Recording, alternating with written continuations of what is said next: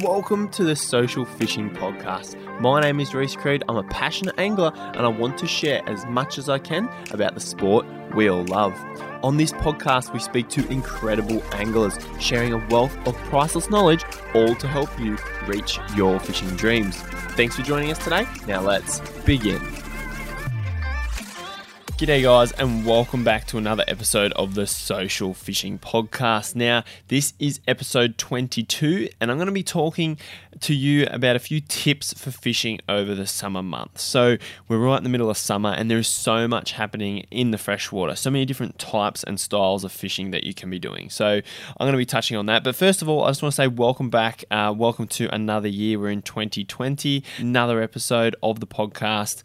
We had a bit of a break over the Christmas time, but we are right back into it now for 2020. It's crazy. We've got a new decade and it's going to be super exciting. Now, first of all, I just want to mention is the fires are really, really bad. And it almost feels funny talking about fishing when really we're all there's a lot worse going on. And the fires are just absolutely devastating. And it breaks your heart to see what happens and how quick a fire travels. There was a fire not far from me, and it sort of was there for 2, 3, 4 days, and overnight, one night, I think it was the night before last, all of yesterday with terrible winds, it just blew up and just tore through forests, paddocks, right into national parks, and it's just gone wild. It's the Duns Road fire that's gone right through, towards Tumbarumba, over Paddy's River, right through and cut through over like 60,000 hectares. And also there's the one south of that, which is the one at Wyangla and Jingellic, which is cut through and it's almost hit Kosciuszko. It's in the national park now. It's almost at the mountain. And if that fire hits that, it will devastate the alpine region. So that alpine ecosystem cannot handle fires at all. It will not rejuvenate like these lower flat areas, which will come back, but it's incredible to see something like that happen. Just absolutely devastating, and hopefully everything's all right. I just feel for the wildlife that's out there, and even some of our waterways, our small streams. The trout will probably die from the ash, which will deoxygenate the water. Fingers crossed they can seek different areas and get away from it. But there's also the fires down the south coast, which are even worse than the ones up here. This whole state is just covered in smoke. Today, I can barely see 30, 40 metres out the front of the house. Like, there's trees that are 40 metres away which had disappeared just based on that smoke. Yesterday it was alright with the wind, but the wind was helping the fire. Now that wind's gone, the smoke has settled. Anyway, that's just what's happening, and my thoughts and prayers go out to everyone who's been affected by the fire, and I hope everyone stays safe. So that's all happening at the moment. I just wanted to acknowledge that the fires are happening and that people are going through tough times. But for those of you who are keen to hear and talk about, or listen to me talk about a bit of fishing stuff, this is back to the podcast, and that's what we do, and that's what you're going to be listening to in this episode. We're going to kick off 2020 with a bang with this episode. Now, what I want to do first is I want to touch on our listener questions. Now, it's been a while, and I want to thank everyone who has submitted listener questions to the podcast, and I love reading them out and answering them for you. Now, we have quite a few, so I'm going to run through them and basically answer those questions. So for those of you who have submitted and been waiting, 2, 3, 4 weeks, I think, here they all are. I've got a handful here to answer. Now, I'm going to get straight into them. The first one here is from Bill. Now, Bill has asked what are the best lures to use in the Murrumbidgee River, and specifically around Jugiong. Now, the lures you'd use in that specific part of the Bidgee would be the same lures I'd use pretty much throughout the whole Bidgee between Burrinjuck and where it basically meets the Murray River, because it's basically similar. You've got willows, slower moving water, irrigation water when it's high, so it flows really fast when it's high, slower moving when it's low, just your clay banks, plenty of timber, big log structure, things like that. Compared to the Bidgee that's between Burrinjuck and upstream, it's a lot more bouldery through Canberra and gorgy. Different lures you'd use there to the lures that you'd use further down. Now, for those of you who don't fish the Bidgee, you might fish, say, the Wakul or the Goulburn or majority of your native waterways. I would use the same lures that I'm about to touch on. Now, There's 3 key lures you'd use. Spinnerbait's my go-to. It always has been. Now, spinnerbait, a 5/8 ounce with just a standard Colorado blade, 2 blades on it. You usually come with a small one and that larger one, which is normally a size 6. That's my go-to. You can cast it in against structure, allow it to sink, roll it through. It just works. Snag resistant, absolutely unbelievable lure. I like to have a soft plastic tail on them, and in terms of colours, I prefer the darker colours or the natural colours. But then again, I use a colour that's purple with a chartreuse tip, hot tip. Love it with the golden perch, and then also I use whites as well. But if you're just getting into it, get a darker colour with maybe a bit of purple in it, a bit of black. They will always work well. I also like a white and purple. Anything white as well really stands out. Now, why a spinnerbait? You can fish bankside structure with a spinnerbait. You can cast it into the shadows, into those still pockets, right in against logs that are sitting against the bank, and you can allow them to sink into the strike zone, which is absolutely critical.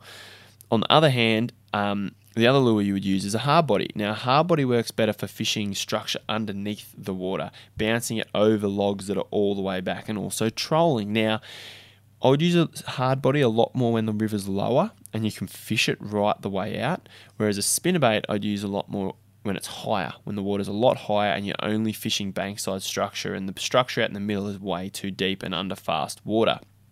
So they're the 2 different lures, the main 2 lures I'd use. Now, if you're keen on wondering what lures are the best lures to use, if you want to learn more, I highly recommend you jump on our website and check out the free freshwater mini series. It's a totally free series. Check out the Murray cod part and watch through there. You'll see about halfway through there's a segment where we talk about spinnerbaits versus hard bodies, why we use one and why we use the other. That's basically what I just touched on there, but in a lot more detail. And then I use a diagram and show you how to actually fish and how to use those lures to fish the structure correctly. It's more about using the right type of lure for the waterway you're fishing. But the Murrumbidgee River, the 2 lures, hard body, spinnerbaits. With a hard body, about that 60, 80, 90, maybe to 100 mil would be the best. Something that dives between 20 to 30 feet. If it's a lot shallower, you want to look for that, probably that 18 to 24 foot diving bib. Because you still want it to crash dive, but if you're fishing deeper pools, 2 meters or deeper, you can easily get up to like a 30-foot bib. Like, say, for example, on the 70mm AC Invader, it comes with a 30-foot bib. Great for diving into those deeper pockets. They're good hard bodies. The Ballista Dino 90, great diving lure. The Strike Force 80mm Cod Stalkers, another great diving lure. There's plenty of good diving lures out there. Now, the other one that you can use is a surface lure. Surface lures work really well in the Bidgee, chasing cod low light periods, especially now, summer and through to autumn. The fish are active, they're feeding hard. Surface lures work really well. Paddlers are my go-to, up to about that 120mm mark. They'd be the go-to lures. So I hope that answers your question, Bill. Next question we have is from Dan. Now, Dan has asked, when fishing with hard bodies in rivers, what role does the current play? Do you cast upstream and retrieve in the direction of flow, as the fish can be waiting for current to bring food to them? Are there times when you retrieve against the flow, or if it's across the flow? Is it more about lure placement, e.g., on the upstream side of the structure, allowing the lure to drift with the flow in closer to the snag? And then he's also added a comment, keep up the great work, loving the podcast. Thank you, Dan, for that comment. Love to hear messages like that. But back to your question. Very, very good question, mate. I really love it. And this is a great question for anyone listening for me to explain. Now, you've gone right into detail, and it's great. So I'll read it again. When fishing with hard bodies in a river, what role does the current play? The current plays a massive role. A huge role in how you fish the river, not only with hard bodies, but also with spinnerbaits. It's about how you present your lure. The current you have to understand and basically read it properly. Now I'll break it up. There's fast current, there's slow current, and then there's like no current. They're kind of 3 that I'll touch on. And obviously there's in between fast and slow, and that's where you kind of just adjust what I'm saying. It'll make sense as I explain. But when you got fast current, where you place the lure is critical. Basically, you want the lure to get as close to the structure as you can. And if you got really fast current, you want to cast it upstream of the structure and past it. So that by the time you wind your lure down to the depth, the current has pushed it in against the log. When you've got zero flow, you can cast onto that log and crank it down because the current's not doing anything. So it's all about getting the lure right in the zone. If you were to cast on the log when there's current, you do 2 cranks and the current's going to jam it up against the log and you'll snag. So it's very key. So the next thing Dan's written here is, do you cast upstream and retrieve in the direction of flow, as the fish can be waiting in the current to bring them food? Good question. Depending on how much current there is. If there's a lot of fast current and you're fishing on the bank, I recommend, or I would say I'm against doing that, because you're going to snag a lot. Because current loves to jam your lures up against the structure and snag them way worse than they need to be, pretty much. So if you're on the bank and you're bank walking, a rule of thumb is to cast straight ahead or downstream. And this is purely because you're going to lose too many lures if you cast upstream. We do cast upstream sometimes because it's just a nice looking log and you're like, yeah, I've got to get a cast in there and it's the only angle you can get at. And we do it. And if you do it here and there, it's all right, as long as you really have real light on your rod tip and you flick it and you just be real careful. But we still lose lures doing that. We much prefer to cast straight out or down. Now, this goes the same for in a boat, but in a boat you can go get it. So in a boat we do cast upstream, but majority of the time, Dan, we cast straight in. And also, yeah, it's a hard question to explain. And in a simple answer, it's cast anywhere. There's no actual rule. If you do cast it upstream and wind it down, it is well presented to a fish. So as you said, is that a good cast? Because as the fish can be waiting in the current for the current to bring them food. And it's, yes, exactly right. So the fish, if you can cast upstream and wind it down and you're happy to, you might snag, but if you're in a boat, you can go get it. The fish are expecting things to come down the current, so they will hit them hard. The only thing is you don't have much control over your lure when you're casting up into the current. Unless it's slow. When it's moving slower, you can pretty well cast anywhere, and then it's a good cast. But I'm thinking if you've got quite a bit of flow, you can't pause the lure and allow it to sink because the current's just going to keep it coming at you and you're going to have slack line. So casting upstream, I don't do a whole heap when the river's really flowing. And I prefer to cast straight into the structure. So straight in, up and down a little bit, like diagonally a tiny bit, but not a massive amount. I like to cast directly in against the structure and wind it out. And then also, probably more so than casting up, is what you've said in this other part, where you said, are there times where you retrieve against the flow? So that's casting down and bringing back up. Yes, we do that as well. And yes, that works well because you can actually control your lure a lot better. And if you pause it, it'll sink. You can slow the retrieve down and you've still got current going against you. So we probably do that more. It's probably not as natural for the fish because the food's sort of going upstream away from them. But if you fish it nice and slow and get it through the timber, they'll still eat it. You're still actually going to have a better chance of catching them that way, being able to control your lure, rather than bringing it down with the current and not being able to control it properly. I hope that it makes sense. Now, the last thing you've mentioned here is, or if it's across the flow, is it more about lure placement, e.g. on the upstream side of the structure, allowing it to drift in closer to the snag? That's probably the key out of the whole lot. That's what I do most of the time, is we fish, because what I do is when we've got a river with flow, I normally go from upstream to downstream. So I float down the river. Now, I float down the river, one, because it's a lot easier on your battery and your electric motor, and it's a lot quicker, because if you go upstream, it takes you longer. So I actually cover more water by floating down. But you're also putting your casts on the upstream side of the log first, rather than the back of it. Now, the reason you do that is because most of the fish will be facing upstream. Now, when they're facing upstream with a spinnerbait, you can cast into the front of that log, allow it to sink, and bang, they smack it. But you're talking about hard bodies here. So with a hard body, you can do the same thing, and it's as if it's swimming away from them. They will still eat it.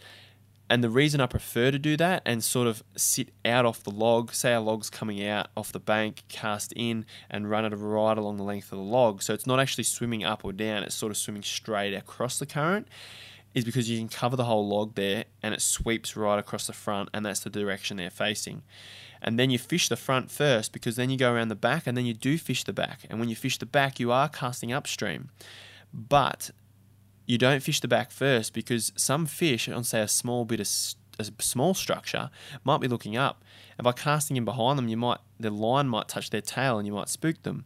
Some of them do face downstream. Some of them might be sitting on a log below that main log. They could be sitting anywhere, so I still fish the back, especially if it's key, nice, slow pocket, but fish the front first. Now, I hope that makes sense.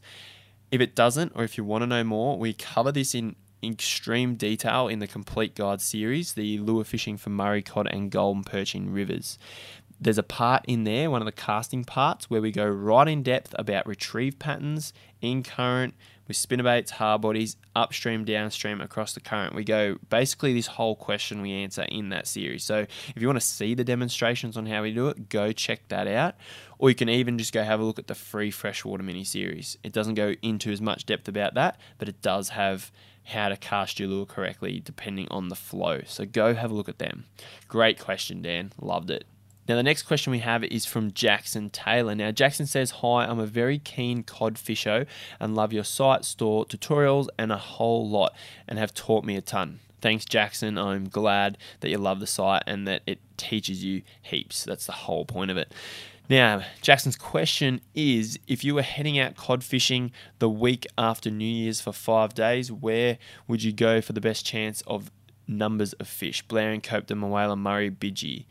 Where would you go as I'm heading out to chase some cod for a week? Love your podcast. Keep up the awesome content. Now, Jackson, first of all, I just want to apologise and say I'm sorry that this episode didn't come out before your trip, because it's now the very start of 2020. So I'm guessing you're already on your trip. So I hope you picked a good spot and you're catching fish. So I do want to apologise. But say if you're going to go out another time, or if anyone else is going to head out over summer, basically, this whole episode is on fishing in summer, so I am going to touch on quite a few locations. But just to touch on your question real quickly, mate, Blaring, Copedom, Wyangla, Murray, Bidgie, they'd all be good spots to fish.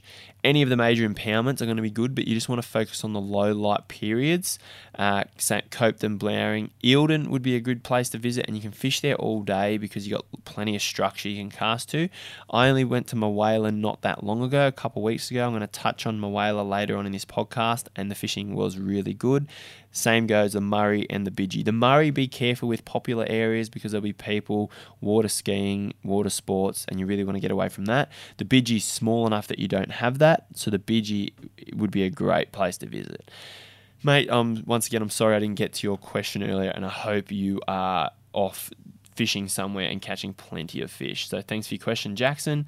Now, the next question is from Dylan Turner from Tenterfield in New South Wales. Thanks for your question, mate. And it is, what is your preferred method of targeting golden perch in dams and lakes in low light periods? Now, that's a good question because it's not a very popular or common style of fishing. Now, going back quite a while, it used to be a popular technique or a common technique that we used to use in Blaring quite a lot, fishing in the dark for golden perch. Now, if you're fishing low light periods, so early morning, late afternoon, I'd be casting close to the edge.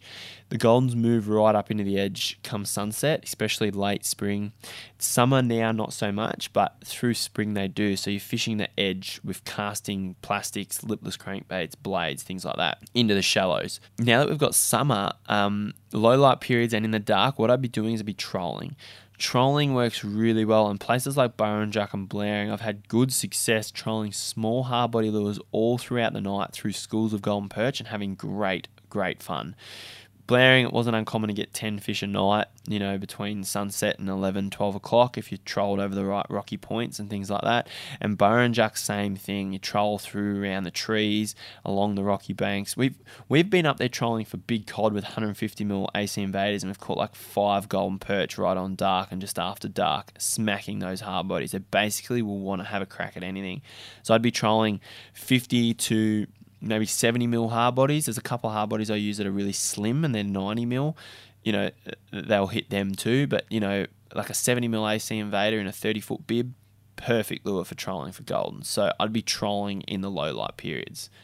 That is a great question, mate, and I hope that helps answer your question. Now, the last listener question here is from Jack. Now, Jack is from Burra, and he has asked, "Hey mate, I've been fishing Wyangla Dam for a fair bit and I'm struggling to catch fish. Any tips for fishing Wyangla?" Now, it's a great question, and you can learn as much as you can about catching fish, but when it comes to a specific waterway, they can be different. They can act different. You might not know where to go, what techniques to use. Now, Wyangla Dam, I haven't actually fished it myself, so it wouldn't be honest and truthful of myself to give you, opinions of how to catch fish in Wyangla Dam because I've never been there before. But I thought there's not a better idea than to jump on and get Murray to tune in with us. Now, I have Murray on the podcast just now to answer this question for you, mate, because Murray is a local and he fishes it quite a lot. Murray Stewart, mate, you there? Yeah, mate, I'm here. I'm all good. Yeah, mate. Thanks for joining me. Thank you very much. Now, Wyangla, you fish it a bit, don't you? Yeah, do quite a few trips each year. Majority sort of between spring and autumn. We do a bit in winter out there, but the nights are pretty cold. Yeah, yep. So obviously there's fish in there and there's fish to be caught. Now, for Jack asking this question, he's struggling to catch fish. What tips would you have for someone who's fished it a few times but just can't nail it? Is there any specific techniques or areas or styles of fishing that stand out at Wyangla? It all depends on the species you're targeting. So if I were to go out there this time of year and be deliberately targeting Murray cod, I would be only targeting the prime bite periods. So overnight, early morning, late afternoon. Avoid the skiers and the boaters if you can. Try and find a bit of quiet water. Don't necessarily look for the most structure-loaded bit of bank. You will come across quite a few fish on those banks that just look like they've got nothing on them. For sure. They generally on those banks, I'll correlate to the thermocline, which around this time of year is between 25 and 30 feet. And the thermocline is pretty much just a rapid change in temperature in the water column. And right on that line, you can actually pick it up on sounder screens, on the sounder. And when you pick that up, it'll just be a consistent line around that one depth, and it changes with the water temperature. But that specific water temperature change in that area has got all these little microscopic organisms and stuff dwelling there. So it's just a huge food chain happening in that one depth. And so during summer, during the middle of the day when all the boats are out and about, that's the depth you want to be fishing in. You want to be trolling big hard bodies right at that depth, around that depth the whole time. Or even if you're casting, you want to be fishing those sort of areas in your low light period, so your late afternoon and your early morning. Yeah, right. So you're getting the lure down a bit, and it's not just because the water's super hot at the top. It's because there's food down there. So that would be for cod and goldens fishing that depth at this time of year. Definitely with both of them. Goldens in Wyangla are not something I've spent a whole lot of time chasing. I've more been fixated on the cod, but I have had a few sessions out there where just your normal gulp grubs and up in the trees, just slow rolling them straight up. It's the most consistent way all year round, any impoundment, to catch golden perch. Yeah, okay, righto. So then on the cod scene, you're looking at pretty much low light periods and in the dark, and you're not necessarily just fishing those rocky banks, heaps of structure. Obviously, those banks do hold them as well. Yep. Those big rocky banks and all of the timber and log piles and stuff that are in there, they will all hold fish. But thing is, because Wyangla is such a popular location, those areas get absolutely flogged by fishermen. So you're better off, in some cases, putting in the time and finding a few isolated bits of structure around that thermocline, which I spoke about earlier, and deliberately targeting those areas, because those fish on those bits of structure haven't been targeted and haven't seen as many lures. Right. So that area around the thermocline, are you looking at? See, I've never been to Wyangla, but I imagine it's got quite steep banks. But are you fishing that thermocline in against a relatively steep bank, whether it's rocky or just nothing, or are you looking at the flatter ones? So you could be basically 50 meters from the edge. Does that make sense? What kind of bank? Do you fish both of those styles of bank, or it doesn't matter? Yep. To be honest, it doesn't really matter, as long as your target area is where that thermocline will then meet the descending bank into the water. So if the thermocline's at 25 feet, like you can connect the dots, and that thermocline will meet the bank at 25 feet down. And so you want to be targeting around that area, sort of within 5 to 10 feet of it. Either side of it, the cod will live under the thermocline, in the thermocline, above the thermocline. They're comfortable there. They're designed to be apex predators. They live there. That's their habitat. Yeah, right. Okay. So would you say summer is the best time to fish Wyangla, apart from chasing big giant cod in winter? If you just want to go there and catch a fish, is summer the go-to, or are we better off fishing through that autumn and sort of that April period? Yep. I would say early summer is definitely the best for chasing like numbers of fish. Might not necessarily get the size that you sort of dream of, but then as you get into sort of late summer, early autumn, mid autumn, the goldens sort of pick up a bit, and you can get a pretty good edge bite happening with the goldens. And they sort of pick up, and the cod, obviously, they follow them. You've got a better chance of picking up monster Murray cod as the water temps start to cool down. They seem to cope with the water temperature changing a bit better than the smaller natives. So you'll quite often pick up bigger fish around those goldens when they start to become more active and push up on the edge. Yeah, okay. And if you're, obviously you can chase, if you're fishing in winter, you're going to use those big lures, but say you're fishing through spring and autumn, if you were to troll, what are some of the lures that you would troll with? And if you were to cast, what are some of the lures you would cast with? Yep. So start with casting. It's primarily what I sort of do out there. Casting wise, you can't go wrong with just like big spinnerbaits and just big quad blade Colorado spinnerbaits. Like it doesn't phase me on brand. It's just got to be big in their face and like make its presence known, because the water quality in Wyangla isn't the best. Your flat stick getting clarity down to 2.5, 3 feet.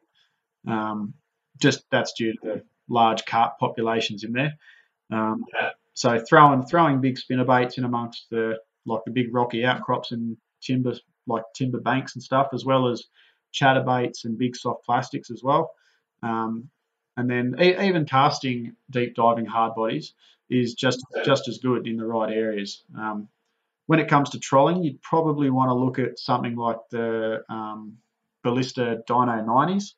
They're pretty hard to go by out there, just because they troll at the right depth. They get right down there, and they're a big presentation. Even other lures, such as like smaller presentations, better for goldens and that. Probably something like the Viking talismans. They dive down to about 20 feet. The AC invaders, they're pretty hard to go past out there as well. They're pretty fail safe, to be honest.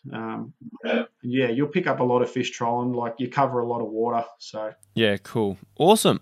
That should be plenty of good tips for Jack, I hope, and hopefully gets a bit out of that and can go catch, his first fish from Wyangla.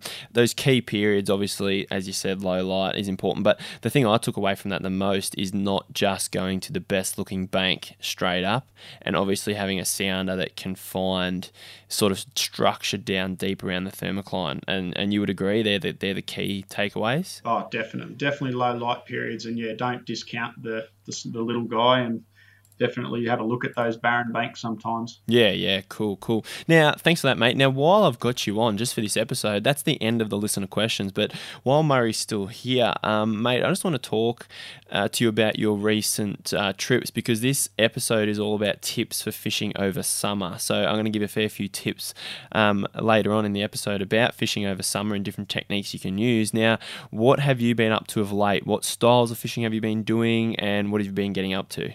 So obviously the big hype around this time of year is Murray cod season, but like up in my general area, it's there's a few other target species you can get amongst. So obviously you've got the goldens up at Wyangla Dam through spring and summer. They go off their head the majority of the time.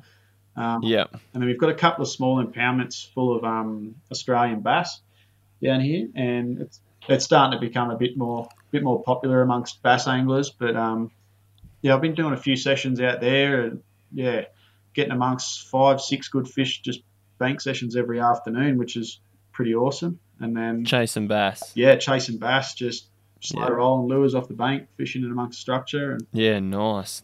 So, if you're chasing bass in an impoundment, some tips for people over summer that top water in low light periods, yeah. Oh, 100%, 100%. So, what size lures are we using? Oh, don't be afraid to throw something a little bigger, like like up to 60 mil or even bigger. Yeah, 60, 70, even 80 mil sometimes. Wow. Bass can be very aggressive. Yep. In the right circumstances. Definitely, especially up my way, there's a big deal about these fish that I've noticed that they're very, very weather orientated. So, right, like places in Glenbourne and St Clair and all those other big bass impoundments, you can sort of catch them in like almost all weather systems, regardless. In my local area, it's kind of tough because you have to be fishing in the how do I put it, the right weather system. So I'm always watching for a rising barometric pressure, or some sort of major weather event, whether it's like an east coast low or like a thunderstorm or something. Those seem to trigger a bite period where you can sort of crack a couple of fish really quickly. Yeah, right. So that's key, is like that stormy weather, that change, that sharp movement in barometer. Yep, 100%.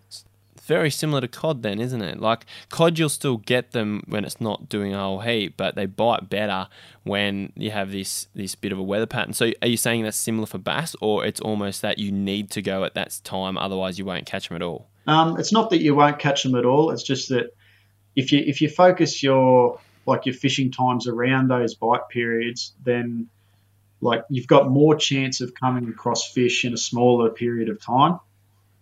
It's better than going out and slogging yourself for 12 hours for 3 fish that come in the last 15 minutes of fishing. Like, yeah, if you do research on the weather patterns and you know when to hit the water, you can minimize your effort and maximize your rewards. Yeah, totally get you. So, do you want that to coincide with a sunrise or a sunset? Do you find sunset or rise, one of them's better than the other, or they're both just as good? They're both just as good with the right system. I like to focus a lot on the moonrise, moonset, sunrise, sunset, and steep rises and falls in the barometric pressure, as well as major weather events. Right. So you actually like it when the moon is coming up or going down. Is that what you're saying?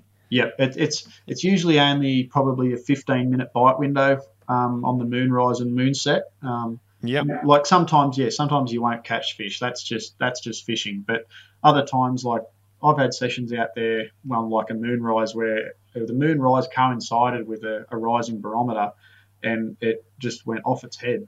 We had probably 20, 25 hits subsurface and surface in the space of an hour and a half. Yeah, wow. And was the moonrise in the dark, or was the moonrise before sunset? Yeah, it was about 10 or 11 o'clock at night. Right, okay, yep. Yeah, we'd fished pretty hard for probably only one fish before then, and then it all happened pretty quickly. That's crazy. That is crazy. So are these tips all just for fishing in a lake system, or does they sort of similar for creeks, or creeks and rivers are different? I haven't done a whole lot in the way of bass fishing in rivers and creeks, but right, okay. I presume in some areas it would probably be the same case, but I'm kind of guessing in rivers, bass are probably more of an opportunistic feeder. So if the food's there, they're going to take it. They don't know when the next bit of food's going to come around. So right. Whereas in the dam, because they've got so much water to sort of cover to eat your presentation, they can easily just let it go because there's a lot of food in there. So that's why you're really critical on when you go.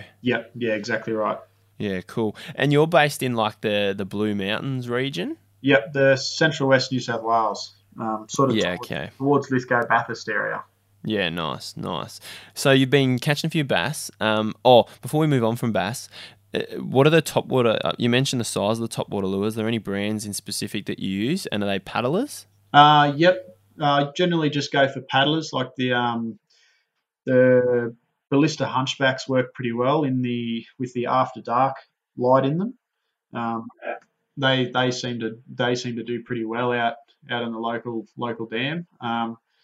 And then just your normal, like your jitterbugs, your smaller paddling jitterbugs are pretty good. And also the or any little poppers generally work pretty well, but you'll quite often pick up a few redfin on the poppers. So Right. Okay. Yep. Interesting. So, all right, and then subsurface. What do you use in the way of subsurface for bass? subsurface, low light periods and stuff when I don't feel like a surface bite's going to happen, I'll quite often throw suspending minnows. Uh, Yep. just for that sort of more subtle, off the bottom, away from structure kind of presentation. And they're quite good because you can just sit it in front of their face and they just can't resist it. So I'll quite often throw like a Daiwa double clutch or a jackal squirrel.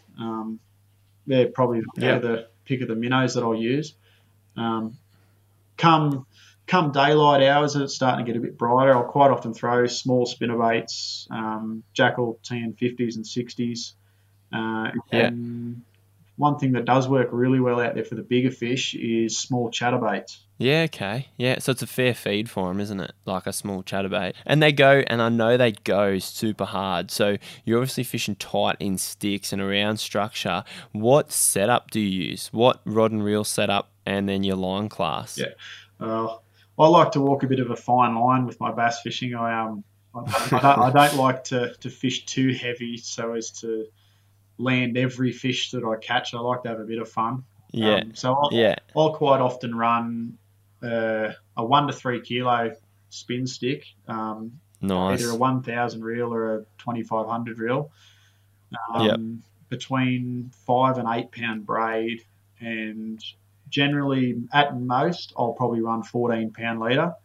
Um, and like, there's been sessions out there where I've seen people get dusted on 25, 30 pound leader and just had no chance of stopping the fish. That is crazy. Whereas what we were using at Windermere, 4 and 6 pound leaders to chase yellows, which are 5 or 6 times the size of these bass in weight, and yet the bass go that hard that you need 14 pound or more. That's insane. They must be so much fun. It's pretty hardcore. I know the old man's referred to it as like going a few rounds with Mike Tyson, to be honest.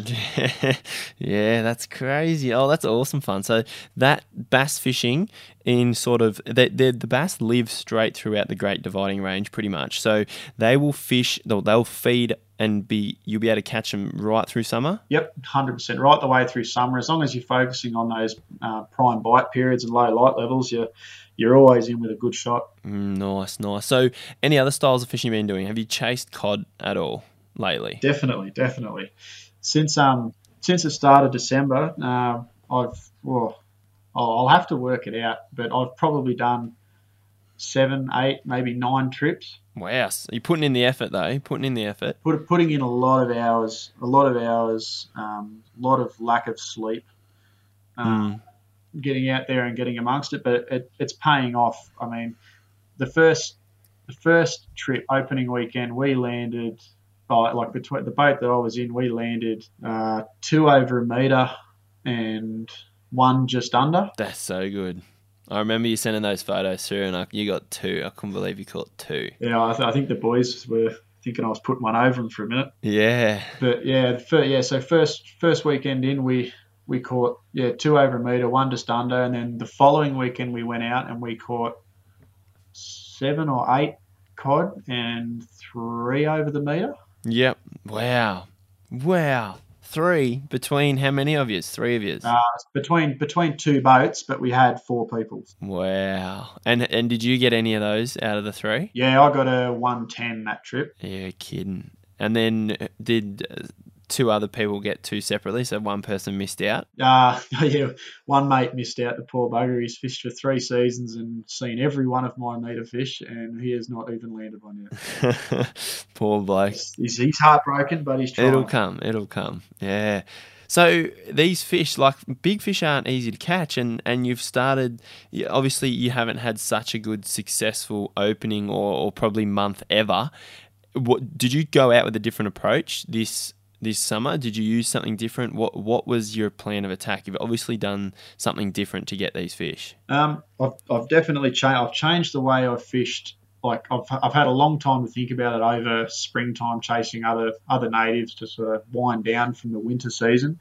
But I've come into this season thinking like I'm going to chase them differently. I'm going to approach the way I fish for them differently, think outside the box, and it's to the point where I'm keeping a diary on my cod fishing. So every session I'll write down what times I caught fish, what times I got hits off fish, all of the weather patterns, every little detail I can imagine. I'm writing in this diary, and some of the entries it might only be a morning session, but it's a 2-page entry, just information. I've also done a lot in the way of tackle prep for each session. So, like opening weekend's a perfect example of it. My cousin and I sat up in our swags, ready to go, like waiting for midnight, and we sat there and we did tackle prep for 4.5 hours. Wow, that's crazy. Just sitting there, and you'd finish one thing and you'd think, oh, that's enough, time for bed, and then you'd look at your tackle box and go, hang on, I can add an assist hook to that, or I can add trebles to that. It's good fun though, eh? It's good fun doing that, especially like if you were waiting until midnight. Like it's cool to just like really get in the zone, and obviously helped as well. Oh, it helped like nothing else, and it worked out. One of the modifications we made to our lures opening weekend actually landed us landed me 2 of my 3-metre cod for 2 weeks was on this modification that we'd done. So what did you do? We rigged up a couple of rather large soft plastics and attached a swing treble off the front the same way that the rest of the social fishing boys do with their Ignite Cod Furies. And then we had rigged the plastic with a chatterbait blade, but we'd fluffed around with it for a bit and rigged them differently to how other people would do it, and it actually made our chatterbait then swim differently. So we're not sure whether it's the blade configuration or whether it's the way we've rigged them, but it actually dives the chatterbait and makes the nose of the chatterbait actually swing side to side like a diving lure. Wow. Yeah, right. Interesting. So it's totally different action. Yeah, so you've not only got the thump of the blade, you've got like the swing of the lure, like almost like a diving lure or a swim bait, and then the kick of the tail as well. Nice. That sounds really cool. Yeah, it's pretty awesome. I've done nothing but make them up. It takes 15 minutes, and then you lose them after a couple of hours, and then you've got to go and make more up. Yeah. But do you reckon that was the difference? Like, obviously you've got these modified lures, the hookup rate's good, it's attracted the fish. That was obviously critical, but did you have a different approach at all? Right, not just your gear, did you do something different this summer? I wouldn't say I did too much different. I've probably just focused a lot more on those bite periods rather than just going, oh, look, are you free tonight? Let's go fishing. And I've gone, look, the weather's good on this night. Let's make it free and let's go. Yeah, so important. Yeah, so like I'm doing my research on the weather systems like a week or two in advance, watching it. It's like just watching them like a hawk, just measuring everything. Yeah, and what do you look for? Definitely I look for those prime bite periods like I talked with the bass, rising barometer, steep falling barometers, just major weather events. And if 1, 2 or 3 of them coincide, it's just like it's a recipe for just big cod. Right, and it showed, obviously. Yeah, well the second weekend of cod season when we went out and we caught 3 over a metre between 2 boats, we had a steep rising barometer each morning, I think it was. Each morning at between 4:30 and 5 o'clock in the morning, it was rising sharply. That's prime, hey? Yeah, that is prime. As well as that, we had the first morning when I caught one the first morning. That first morning, the moon set was 5:15 or 5:30. So it's sort of set at the top of that barometric pressure rise. So we had three parts of the recipe coincide in one hit, and we caught 1 over a metre and 1 just under in the space of 25 minutes. Yeah, that's crazy. And the thing is, though, you've got to make the most of that half an hour as well. Like, you have to be doing the right technique in the right spot. And sometimes you get through that period. I've done it before at Blair, and you go, they should have bit then. Like, everything went well, and you're like, are we actually in the right spot at the right time? And sometimes it's a massive guess. But what bank did you look for? Did you look for bait prior? Why did you pick that spot that morning? Well, we'd had a bit of action there late in winter, before season closed. I think it was the week before season closed. We side scanned quite a number of fish on this bank. There was a lot of bait there, and like during spring and summer, we sort of kept updated on the area, and there was still a lot of bait there. A lot of smaller natives were hanging around, and it was just prime. There's good structure there. It's a good run of bank. Like the area that we fished is probably a 2-kilometre stretch of bank, and you can just fish it the whole way, and you're in the zone the entire way. Yeah, right. Is it steep, or what kind of bank? Is it a good bank with good structure, or is it just the bait? It's kind of like a big bay. Sort of goes from steep drop offs, weed beds, couple of rocky points, a big steep section. I know there's a few laydowns on a big flat that's in there. Yeah, it's good. It's a good area for fish to sort of hang out in those low light periods looking for food. right. Okay. Yeah, nice. And then, what depth did your fish come out of? Did they all come out of a similar depth, or were they different depths? I'm trying to think. We've come across too many fish so far. Nice problem to have. Oh, it's an awesome Nice problem. I think the low light period fish all come out of probably 12 to 15 foot of water, maybe down to about 17.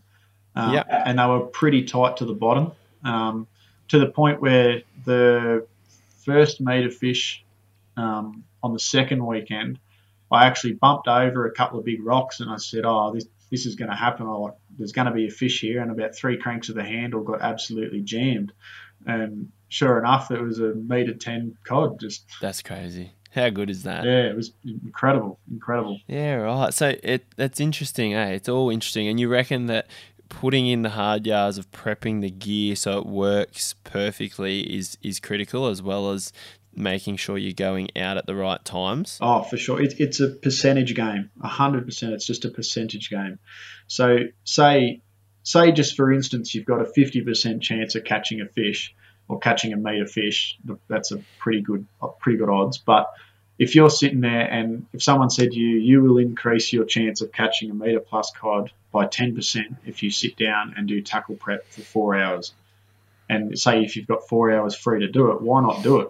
You've got that extra 10% chance of doing it. And then if you go, someone says to you then, all right, you've got 25% more chance of catching a meter plus fish if you go and you have a look around with the sounder and you look for bait and you look for areas to fish.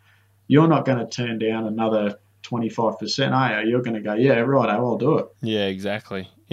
So it's basically putting in the hard yards rather than just thinking that the hard yards is time on the water fishing. It's not just about on that spot casting for the whole, say you've got 2 or 3 days, rather than just smashing out casts. It's actually doing things that'll put you in the game at the right period, the right time. Yeah. So generally, like when I go out now, I to be honest, I know the water that I'm going to fish. I know it back to front, inside out, and everything.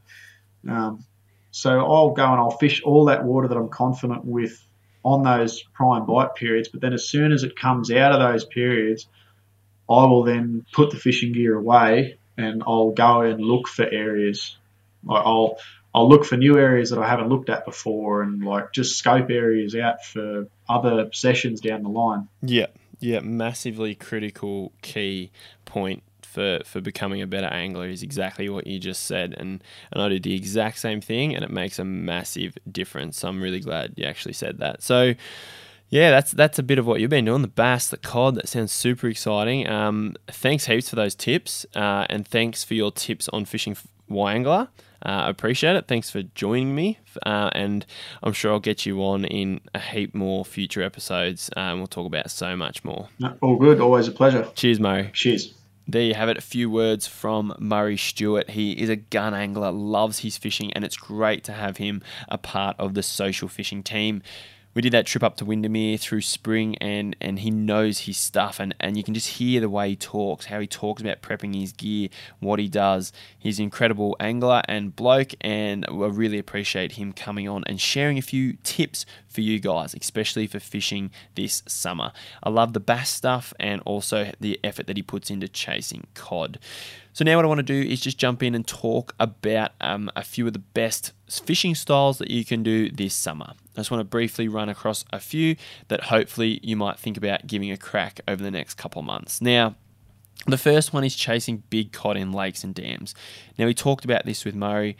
Low light and during the night are key. So all your big dams where you're going to chase cod, Blowering, Copedon, Wyangla, all of those places, your big impoundments, you got to fish low light. The daytime is just not worth it. You may hook one. Like, I'm not going to say you're not going to catch a fish, but you got better chance fishing that low light period, first light, last light, and throughout the night. They're the key times, and you're going to have to slog it out too.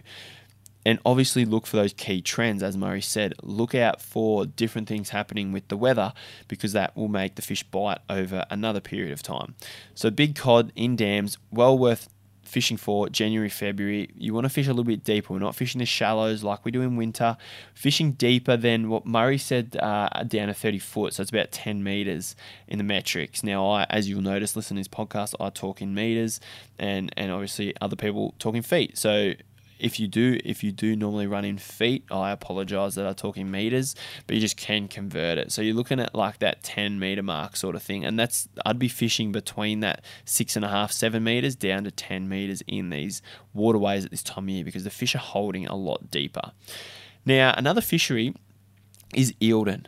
Eildon is a great daytime fishery. So you don't actually fish, not you don't, but you can actually catch fish there throughout the whole day. First and last light is the best time, but because there's so much structure, the fish sit tight to all the cover and the shade behind all this timber and things like that, and they will feed during the day. And now that it's hot, really warm, those fish feed really well at this time of year. So through spring, as it's warming up, they're still a bit touchy, but now that it's super hot, we've had plenty of 40, high 30 degree days, the water's warm, those fish are actively feeding, looking for food, and hitting hard. So Eildon is a great place to fish. Now, how you would fish it is fishing that 3 to 7 meter mark and casting spinnerbaits tight to all the structure. That's your go-to. Or hard bodies, casting hard bodies across all the timber, casting to structure with hard bodies, bouncing them over the timber on the banks, the rocky banks, the sloping banks that have heaps of timber. Look for spots that are in the back of like little bits in the hills. I like to call them like creek runoffs, but they're not just creeks, where the water would run through a valley. And a lot of them are quite steep, but you'll see this in some of them. The timber is that jam-packed in the back. The fish love them. There are cod in those spots. So cast just your spinnerbaits in and just let them fall down the structure, and the cod will come out and smash them. Really good technique for Eildon. Another place, Wyangla.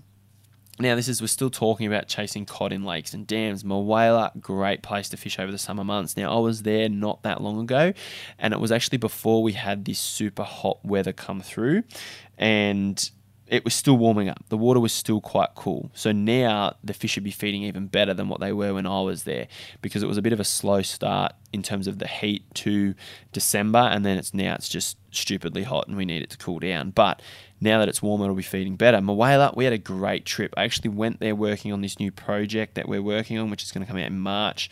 Mentioned it in the last podcast. Stay tuned for more info about that. But we were there filming, creating content, and fishing Wyangla. Now, I was with a local, Jack Hocking, and a good mate of mine that I haven't fished with for a long time, Ryan Shoesmith. And it was tough. We had to work for the fish. 3 of us casting for the day.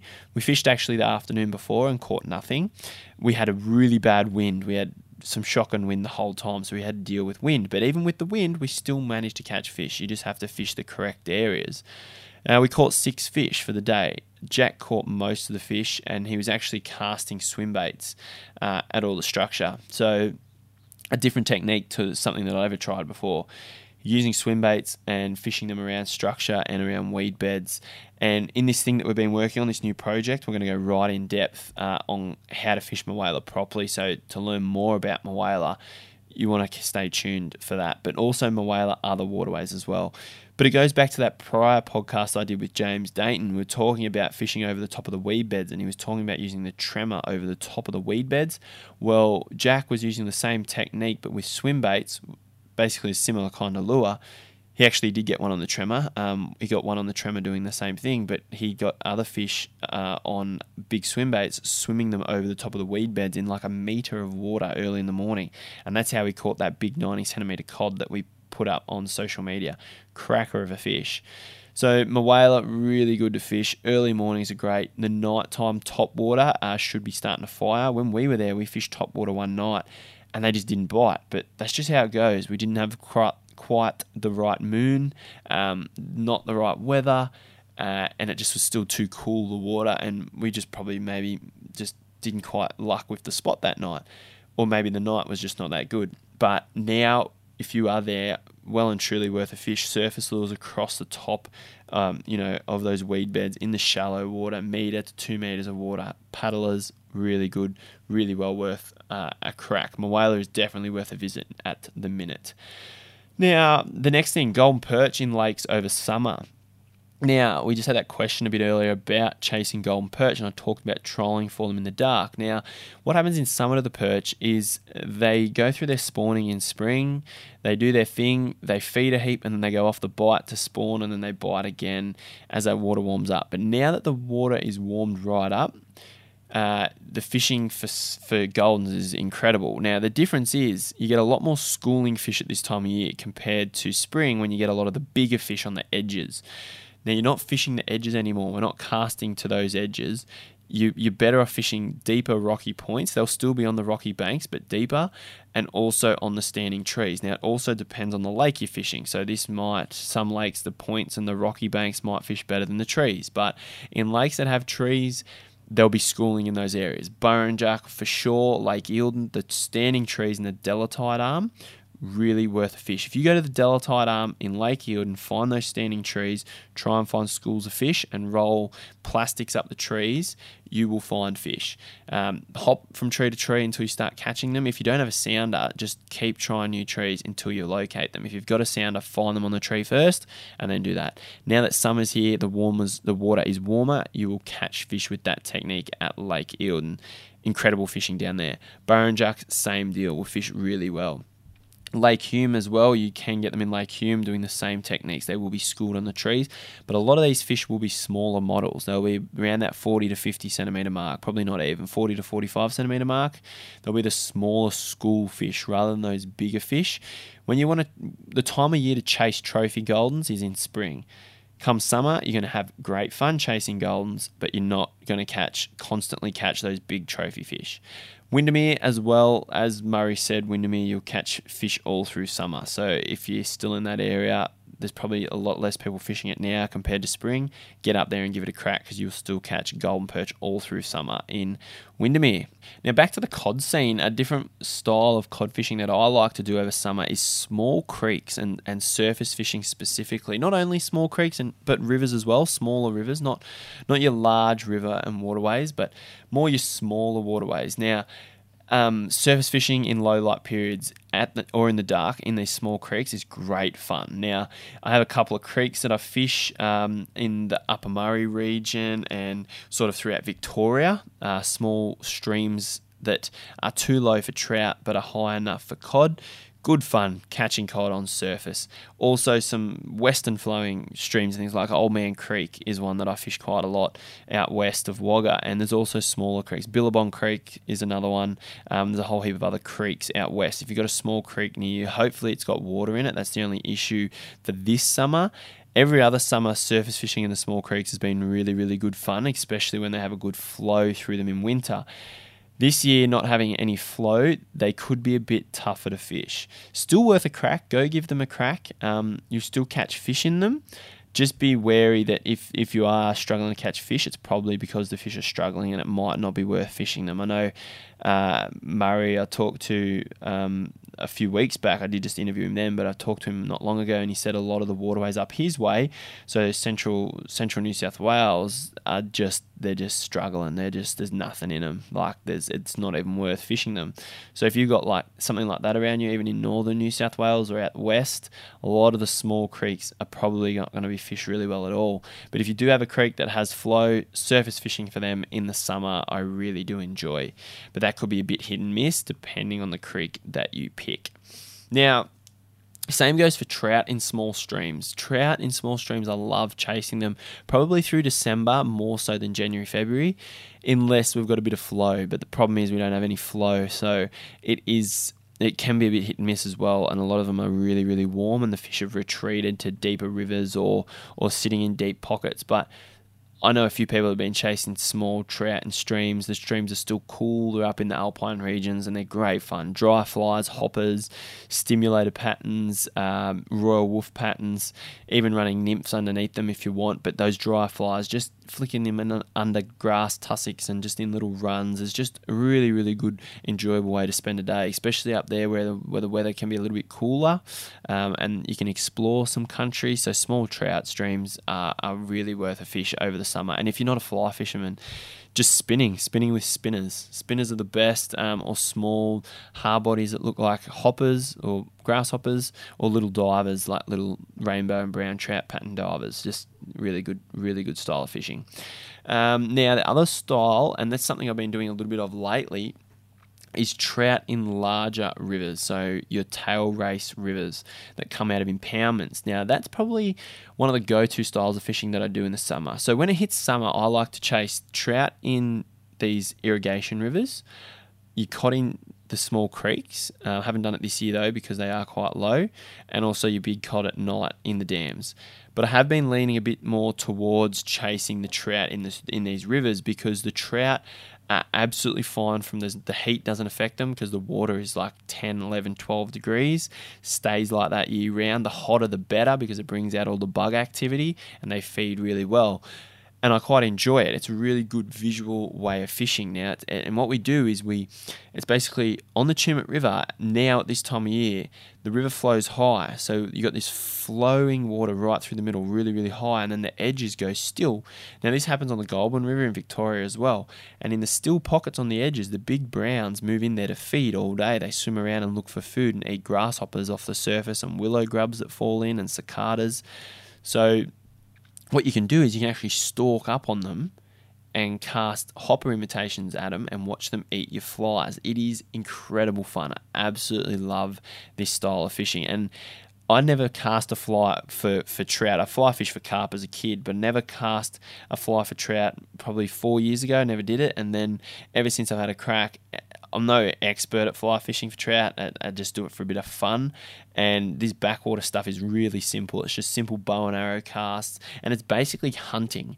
You're basically visually stalking fish. Now, I know up north in New South Wales, and there's probably plenty of spots where you can actually surface fish for cod, but around me, that doesn't really happen. It's not very common. It's very rarely will you be able to sight fish cod.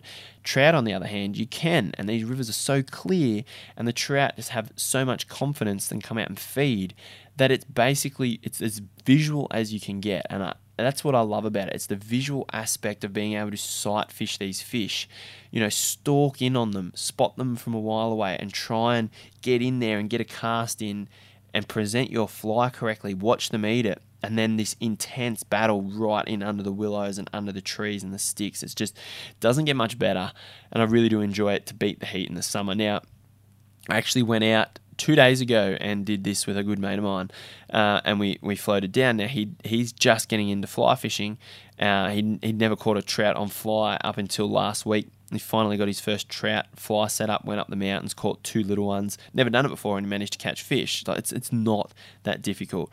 And then basically he wanted to do this backwater stuff. So I took him out and we did a backwater session on the Tumut. Now, it is very tough because there's a lot of smoke around at the minute. And what you want is you want the bright sunny days, because the sunnier it is, it highlights the water and the trout are easier to spot. So we actually lucked the day 2 days ago. It was actually the clearest day we've had in about 3 or 4 weeks, and the smoke wasn't too bad. And we managed 4 really nice fish in the backwaters. And it's hard work. It was hot, 40 degrees, but you've got the river there. You can go for a swim. It cools you right down. And then you're basically stalking, you're hunting, you're going along the edge, you're looking for fish, you're spotting them. And this is where your sunnies, your polarized sunnies, are so important. You spot the fish, and you got to try and wait for them to not see you, turn around, you got to get in there. And it was just awesome fun. The first fish we found pretty early on, and we pulled into this spot, and I was with Ryan, it was Ryan, the mate that I fish with, my whaler as well, and he pulled in. He'd never caught one on, and the goal was to get him a nice 50 centimetre odd, size brown from sight fished in the Tumut River. And we pulled into this spot, and I said, we saw one here a couple of weeks ago.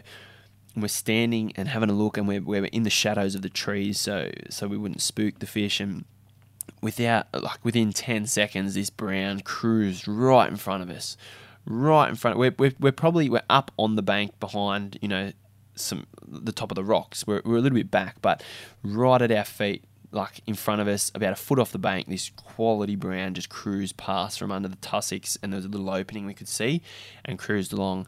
And straight away, it's like instinct hunt mode. I'm like, right, Ryan, get down. Let's just watch him. And he turned around, he went back up, and then when he disappeared, I'm like, righto, now come in close, get ready, load your rod. We're bow and arrow casting, so you hold the rod out and hold the fly just in your hand and load the rod, and we're just waiting. I reckon we waited for a good 6 or 7 minutes and didn't see him again. Normally they come back. What we want to do is wait for him to come back, bow and arrow this little hopper imitation right in front of him, and he should eat it. I hadn't seen him. I was like, righto, I'll go have a look. And I walked up the bank and stood in the next shadow of a tree. And I'm looking, and it was just this real bad overhang, so I didn't know where the fish was, couldn't really see him, and I didn't want to walk up there and spook him with my shadow, so I came back and I was like, we'll just wait a little bit longer. And within 2 minutes, I was like, yep, he's coming, and Ryan's loaded. This is his first time doing this, his first chance at a fish, and we were lucky, we were in an open spot, and I'm like, are you ready? And I'm like, wait, and he couldn't see it. I was in a different angle, so I could see him. He was down low, ready to cast. Like, he's coming. I'm like, righto, now. And he's laid the cast out, and it's just landed right in front of this trout, about 1.5 feet in front, and he's just changed his direction of swimming. He's cruised up ever so slowly. A lot of the times they'll come up and smash him pretty hard, but it cruised up, and we're both just eyeballing this fish, and he's come up and he's paused, and it felt like an eternity, and he just sipped in the hopper. Sipped it in, Ryan struck, and this fish just went mental. I just jumped in the water, had the net ready, and he just took off, and incredible fight, and he just landed this quality brown. It went 49 centimetres, probably about 3 pound, and it just made his day. His goal was to just get one, and that's what I love about fishing, is taking other people fishing for the first time and catching them and watching them catch a fish and get so excited. And that's what I love about social fishing and the podcast, is not that I can see you guys out there catching fish, but I get messages from you guys saying, we got this based on the technique, we learnt something that you talked about in the podcast, and we caught these fish, thanks heaps.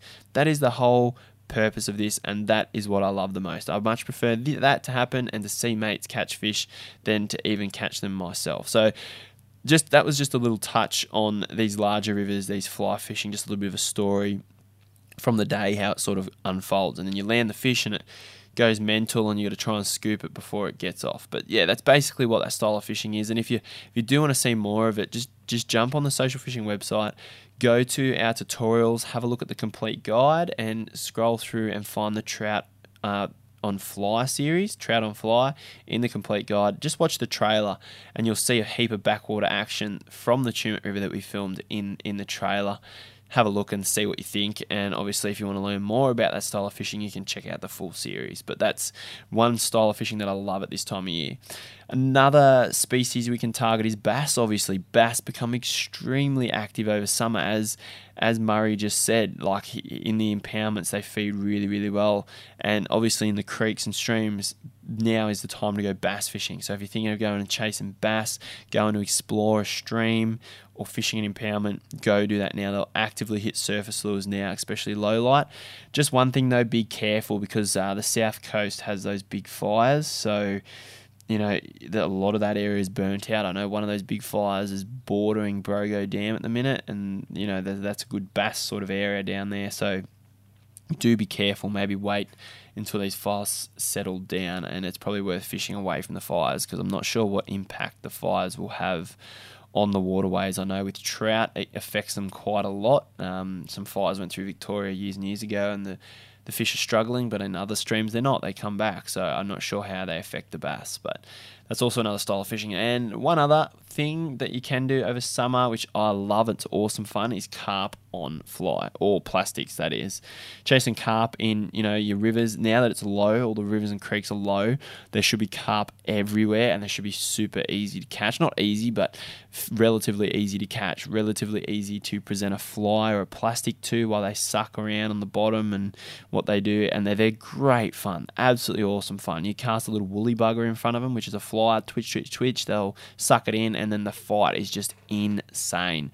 Absolutely insane. They just fight so hard. We were even on the Chumit River, and there was a heap of carp, and the trout were a bit slow, and I almost thought, I'll just chase carp, but I actually didn't have any of the woolly buggers on me, but I was going to chase them just to have just one take and one wicked fight. Probably get busted off, but, just have a bit of fun. So carp on fly is something else you can do too. It's a great bit of fun. And one last thing I just want to touch on. Over the Christmas break, I was actually fishing out west between Carrathul and Hay over Christmas, and I fished early and late on 3 occasions. So I fished Christmas afternoon, Boxing Day morning, and Boxing Day afternoon. Now I fished for 2 hours each time. So from 7 till 9, and then in the morning it was from, I think it was 6:30 till about 9 o'clock, 10 o'clock.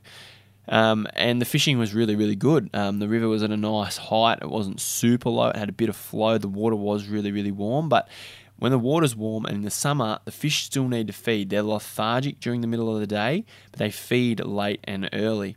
So if you do happen to fish on any of those rivers, the Bidgie, the Murray, any smaller waterways, I know a lot of them are really quite empty, but if they're not and they've got a little bit of water in them, fishing late and early are the prime times. I managed to nail a 70 centimetre cod on Christmas Day. It's the first time I fished Christmas. I was pumped. I got a cod on Christmas. It was the best present I could get. Just being on the water with family, having a bit of a fish. Didn't actually film. That was just one of the times I didn't film, just enjoyed it. Caught this cracker of a cod, hit me that hard, and he come off a root ball. So this big log running straight out in the river. It's a log that you expect to get a good fish off. I actually expected him to be bigger when he hit. I thought he was a lot bigger. Current was flowing directly onto the front of the log.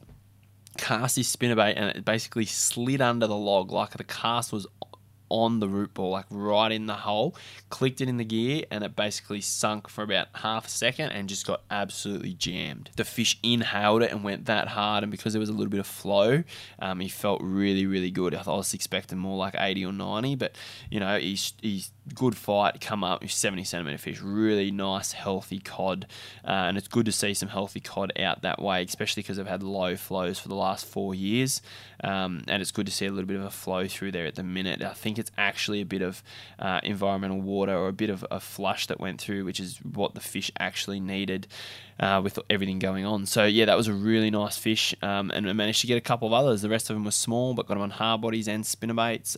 Didn't manage any on surface, but that's just another option for people if you're keen to go for a fish. Is the Bidgie out west, good spot to fish, but obviously I didn't fish in the middle of the day at all, so we just avoided the heat and just fished those low light periods, because those days were 38 and nearly 40 degrees. So afternoons, the fish fire right up, and obviously in the morning they fire right up, and then in the middle of the day they slow right down. So that's just a bit of a summary of the fishing styles that you can do this summer. Now, we didn't go into grave detail on anything. That chat with Murray was really interesting. I hope you learned something there. But it's just a quick episode, or just an episode to give you a summary of different fishing styles that you can do over the next few months. We're going to have more episodes coming to you very soon with different anglers. I'm going to get back into some more interviews with anglers so we can share, knowledge, what they know. They can talk about things that they've learnt over their lifetime and share them with you. I've also got an episode teed up very soon with Rhys. We're going to talk about a specific topic.